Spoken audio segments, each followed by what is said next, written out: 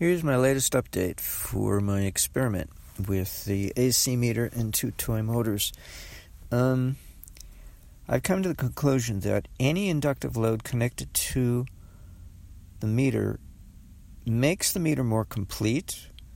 The meter is incomplete as it is, and any inductive load has to, the wire connections, the copper wire connections have to be augmented or supplemented with iron windings surrounding it as a kind of coaxial shielding against or to prevent the loss of magnetism, the loss of current. Because this goes back to the Oliver Heaviside solution to the transatlantic telegraph cable problem of the 1880s. Yet then, the only load was a little clicker on the opposite end of the transmission line. Whereas here, the sole purpose of going to the trouble of having iron coaxial shielding surrounding a insulated copper wire is to supply high efficiency of delivering current to an inductive load, because a resistive load such as a light bulb does not need to worry about current. A light bulb such as an incandescent light bulb consumes very little current. But I did an experiment today. I managed to get the toy motors to turn, but only when sufficient current was being delivered to them. I have in my possession tiny little mini solar panels. They're about, let's say, 3 inches on a side and 2 inches on the other side. Something like that, 3 by 2. And I have several of them. And I hooked them all up in series, thinking, what a smart boy am I, because all I have to do is deliver voltage, right? Wrong. Motors consume current like crazy. They eat it up, and they can never get enough. They're hogs for current, which means they're hogs for wattage. By comparison to other loads, such as an incandescent light bulb, you can apply 120 volts to a 100-watt light bulb, and yet it only consumes 2/3 of an ampere, so, that's like nothing. Anywho, so that became very strong. That's what I came away with from that experiment, was that I learned a lesson on motors, because I'm not familiar with motors, I still marvel that they rotate at all. To me, it's magic. Truly, it's quite a feat of human engineering. But current plays a big part, extremely big part, in making that happen. At least in a DC motor case. Who knows about an AC? I don't know, right? Let's see. Yeah, maybe the other way around. It may be that AC motors are so efficient that they don't consume a whole lot of current. I don't know, especially under no-load conditions. Be that as it may, add a load and everything changes. Well, that can be said of any motor, I guess. Let's see, what else did I learn? So since the meter is incomplete and needs to be supplemented by another component to complete it, and I think this is the case in Nathan Stubblefield's Earth Battery and in Sierra Lemone's invention that was never patented, that you have to include the load or loads as part of the circuit. Not that it would ruin it, per se, but because it wouldn't function without it. Oh, but now I'm thinking it's going to matter where they are placed. So, my guess estimate for the meter situation is that it needs an inductive load shorting out the two terminals of the line, the input. Meanwhile, it needs a resistive load, such as a light bulb, shorting out the two terminals of the load side of the meter, namely the output side, the side facing in to the interior of the home. And that's because that's the way things were 100 years ago. So why don't we begin there at square one and replicate the conditions of 100 years ago in which there were no motor loads inside the home 100 years ago, or 113 years ago, actually, is the condition that this meter was designed, because it was built in 1910. But there was a motor load outside the home in parallel to the two input terminals, the two line terminals, and that was the hydroelectric plant, or coal, if you prefer, rotary generator. Because rotary generators are motors. That's what that's what I'm using this little toy DC motor as, a generator, a DC generator. But at least that's what I would like to do. But I have it on both ends, which doesn't make sense. So I need to have it only on one side, and the side that it needs to be on is the input side, on the outside of the home, so to speak, the line side. That means that the insulated copper wire connecting, well, it's actually copper-plated aluminum. Oops. Connecting the motor to the line side of the meter has to be wound with iron wire, and not just an iron wire going down one side, a single strand. It's got to be coiled to cover the entire surface area of that wire, copper insulated wire, connecting the toy motor, the two leads of the toy motor to the two terminals of the line side of the AC meter. And then it has to be a single piece of iron wire and wrap around the chassis of the DC toy motor. And then the two ends of that wire, single wire, will probably wrap around the backside, the cast iron backplate of the AC meter. Unless I try wrapping it around the aluminum barrel-shaped shell in the front. I don't know. Because, segueing into the other idea I had from today's experiment, when I came away from it, I had a single wire, an iron wire, bare, no zinc plating, connecting. I tried connecting it in 3 different locations on the AC meter, and the other end of the wire went to the chassis on the underside of my RAV4 EV from 2002. About a yard long, let's say a meter long piece of iron wire. And furthermore, this evening I was thinking about the mass of iron involved. My car, it probably comes to no more than 2,000 pounds. It's going to be less. It's a 3,000-pound car, and let's say 3,200. I can't remember the exact figure. And the battery pack is 1,100 pounds. Now, the Pierce Arrow from 1931 that Tesla supposedly ran an experiment or a demonstration was a 4,000-pound car, probably having a greater proportionality of iron in it than our modern-day cars have, because we probably have plastic, glass, more glass, whatever. That was some heavy car, and according to the story that Peter Savo tells, he was driving the car at 90 miles an hour, upwards, or beyond, or whatever, upwards of. That's pretty fast for a 4,000-pound car. Of course, I don't know how long it took to accelerate to that speed. Maybe it took a while.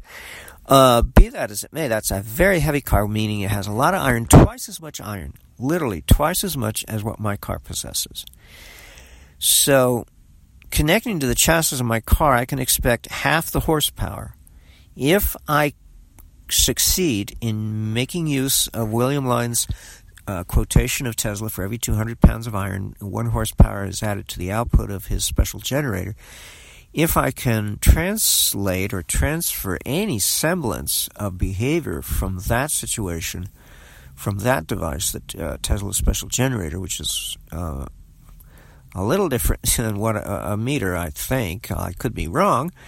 Maybe the same, functionally speaking, just achieves it in a different manner of speaking, because it uses a reciprocating piston at 80 cycles per second, while the meter is something else at 60 cycles per second. It's a rotary aluminum disc instead of a reciprocating aluminum disc, or aluminum rod, excuse me. I'm assuming it was an aluminum composition rod in his special generator. So, where was I with that thought? Let's see. Yada, yada, yada, yada, yada. So 3 positions. I tried one of the screw terminals of the load side of the AC meter, but I couldn't connect to it readily, so then I switched. Then I tried I found an eye hook on the back cast plate. I had overlooked it in my recent examination, and it is on the back cast plate, but it's made of bronze. It's a tiny little screw that comes out towards the front. It points towards the front. It protrudes in the frontally direction away from the cast iron back piece that it's coming out of, and it's made of brass. Meanwhile, the brass pin with the little eyelet to receive a wire is set into a cast iron back piece. Meanwhile, there's another eyelet attached to the aluminum shell, the barrel-shaped shell that surrounds the register.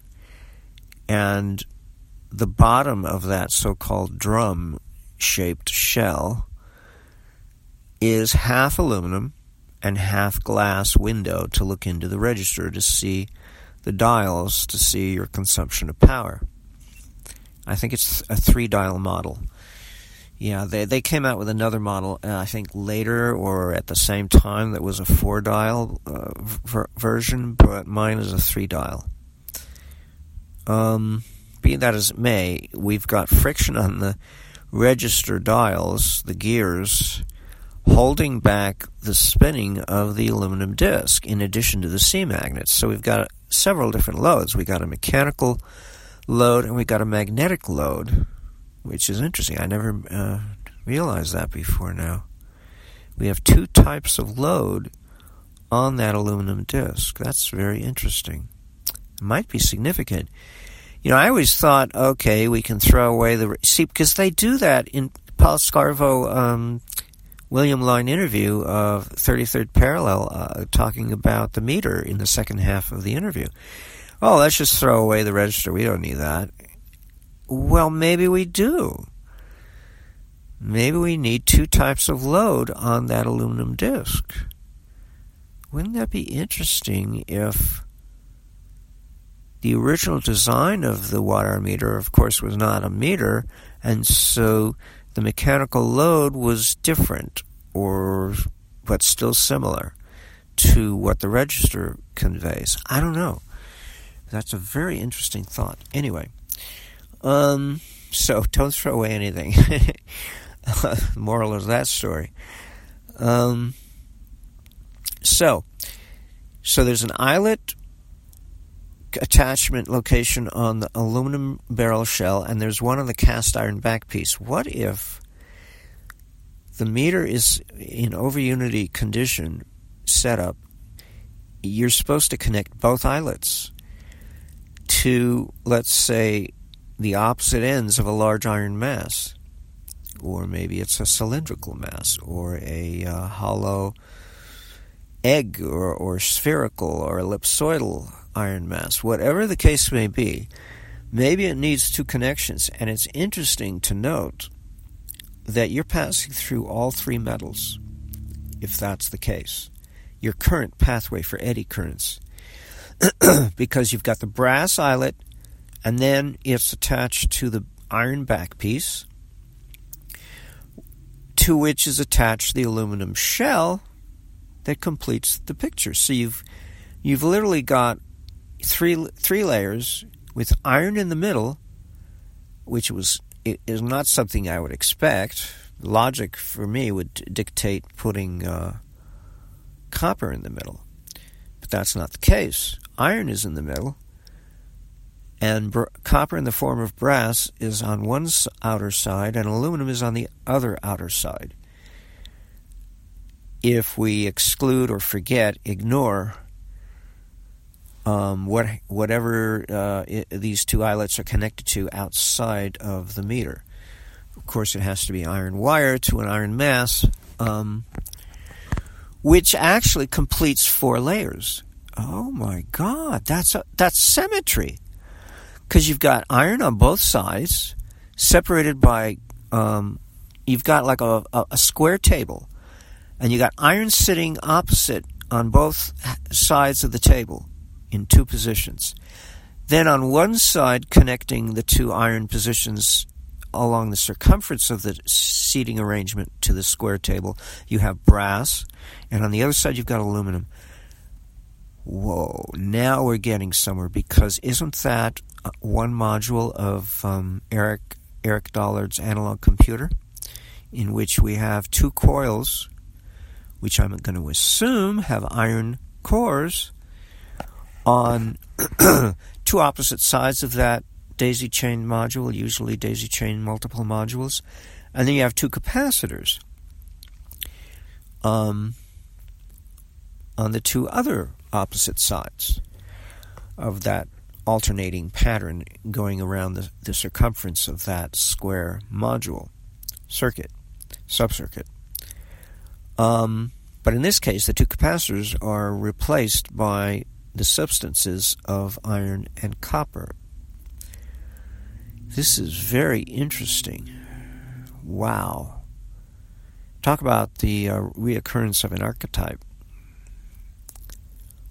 That is cool. That is fascinating. Whoa. And so what that tells us then is that the 2 iron sections of that circular array, we have the liberty to increase the size of the iron to whatever amount we wish to increase power. Now see, I increased power by increasing modules and daisy chaining them, and then making other changes and improvements.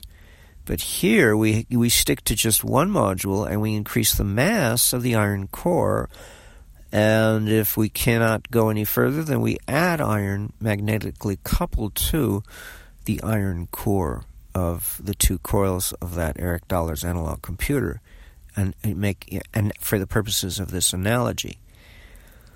But in this case, the coils are elsewhere. I mean, there's something else, and a voltage coil and a current coil on the meter, and it's the core, the iron core, that matters. How much mass of iron is there, or magnetically coupled to there, to add and supplement that iron mass in the core of what would have been the core of a coil. But in this case, it's not. It's just the back piece of the cast iron back piece of the meter on one side, and some kind of iron mass with iron wire connecting on the other side.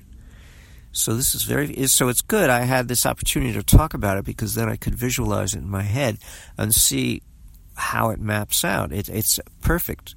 It actually looks very promising. But that's for the grounding, so to speak, a 2-point grounding. See, now, if you have coax, you can ground at either 1 point or 2 points. If it's 1 point, then, if you ground the coaxial shielding of a coaxial cable, having nothing to do with the copper core that's carrying the information, but the coax shielding, if you ground only one end at one terminal, one end of that transmission line, coaxial transmission line, that's considered electrostatic grounding. But if you ground both ends, it's considered electromagnetic grounding, which makes sense in this case because we're dealing with iron, And the properties of iron is magnetism, which is the field effect of current. So we're going to want an electromagnetic dual grounding. We're going to want two grounds. But it's fascinating that it creates a circular arrangement to that ground, that loop, that circuitous ground, in which iron alternates with copper, back to iron, and then to aluminum to complete a 4-part cycle of layerings, circumferential layerings. That's very interesting. Wow, this recording has proved to be more fruitful than I expected just by talking it through and visualizing it. But at least it does come on the heels of my first experiment. I finished setting it up the last time I was at my lab, if I can call it that. Yeah, I might as well. And today was the first time I actually got to run it to make sure all the connections are sound, and the toy motors, I have pieces of tape on the shaft to act as a kind of one-arm propeller so that I can very easily see that it's either wiggling and not turning because I don't have enough current. That happened initially. So I used one solar panel. No, I used 4 solar panels in series, and that's all they did was wiggle. They could not rotate. And I thought, well, gee, that's odd. I got tremendous voltage here. What's the problem? Could it be a lack of current? And this is where I got my lesson of the day, that motors are based on current. They're not based on voltage. They're touted that way, I suppose, but it's really current. They're current-oriented devices. So when I took 2 out of those panels and ignored the other 2, and I connected those 2 in series with each other to create a short to each other, a circuitous loop, so that all the current is spinning around among those 2 panels.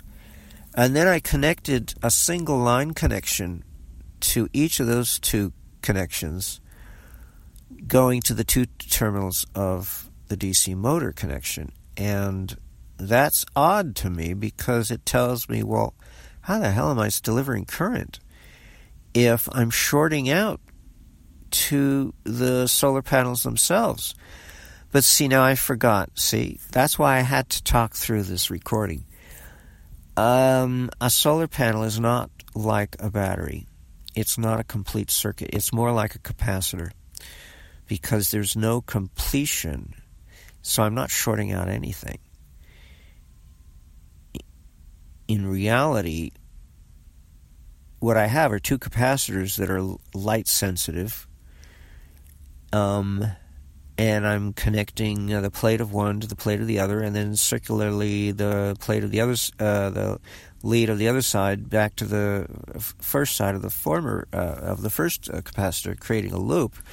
But it's a broken loop because it's broken in 2 places. It's 2 hemispheres of conductivity, broken in 2 places by the capacitor, by the silicon wafer, whatever it is that solar panel is made out of. So the current is traveling from one solar panel to the other, and from the other to the one. Okay.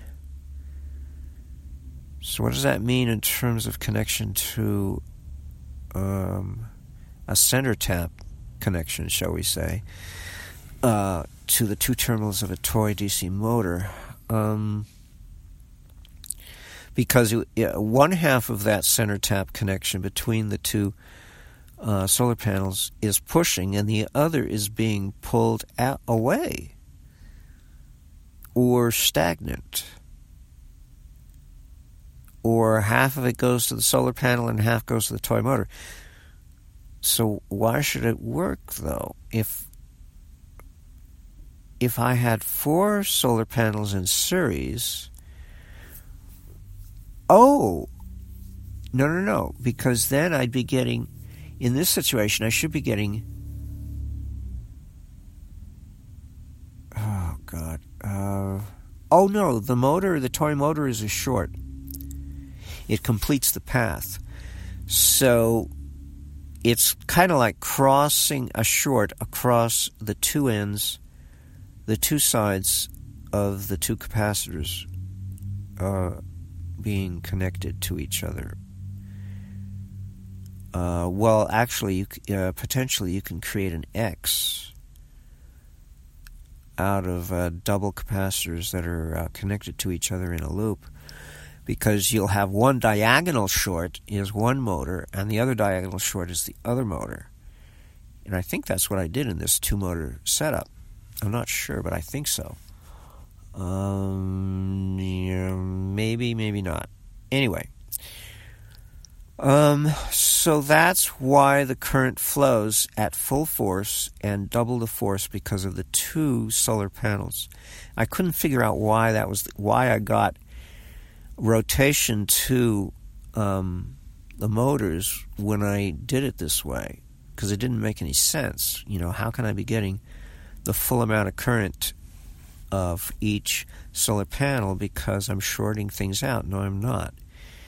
The motor is the short, and so the motor gets all of the current that has been doubled because it's getting it from the two solar panels simultaneously. Okay.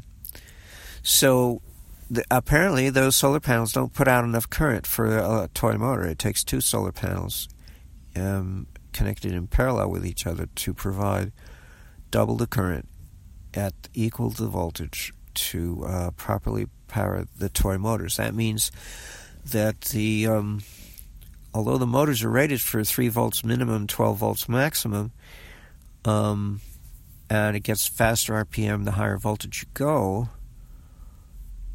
you still need a minimum current. So if I reconnect or reconfigure the solar panels in my next experiment such that I increase the voltage somehow while still delivering twice the current of a single panel, so that would be 2 in parallel and 2 or more in series, making a quadrature of 4, 6, 8.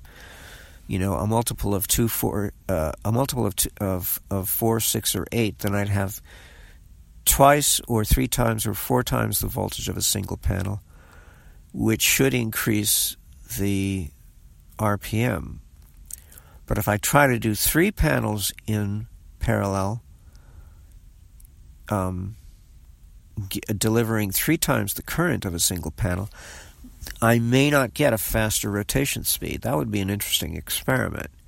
You know, because I really don't understand motors, and I really got to play with it to try to figure, to try to get an understanding, even if it's a modicum of understanding. Anyway, this is my update for the moment. So there it is. I'm having fun with it, and it is good. So I have to do a recording after each experimental session to help me think through more completely, what I need to do, how I need to see the situation so that I can better understand what's going on and better appreciate all of the different particulars, you know, or otherwise I'm just flying blind, you know, try this, try that, like, you know, the beginning days of simulation work was like that. But now I can scenario it in my brain if I talk it through with you guys and gals. Make believe you're my audience, even though I'm talking to my cell phone, because then I can engage my visual cortex in my brain for some strange reason. I don't know why. Talking engages it, and not talking fails to engage it. So I fail to imagine, you know, what I'm dealing with. I fail to visualize it if I'm just thinking to myself. But if I'm talking out loud to myself, I can actually visualize the situation automatically without any effort. It just turns on the visual cortex of my brain. Isn't that weird? Weird wiring in my brain. Oh well. Anyway, enough said.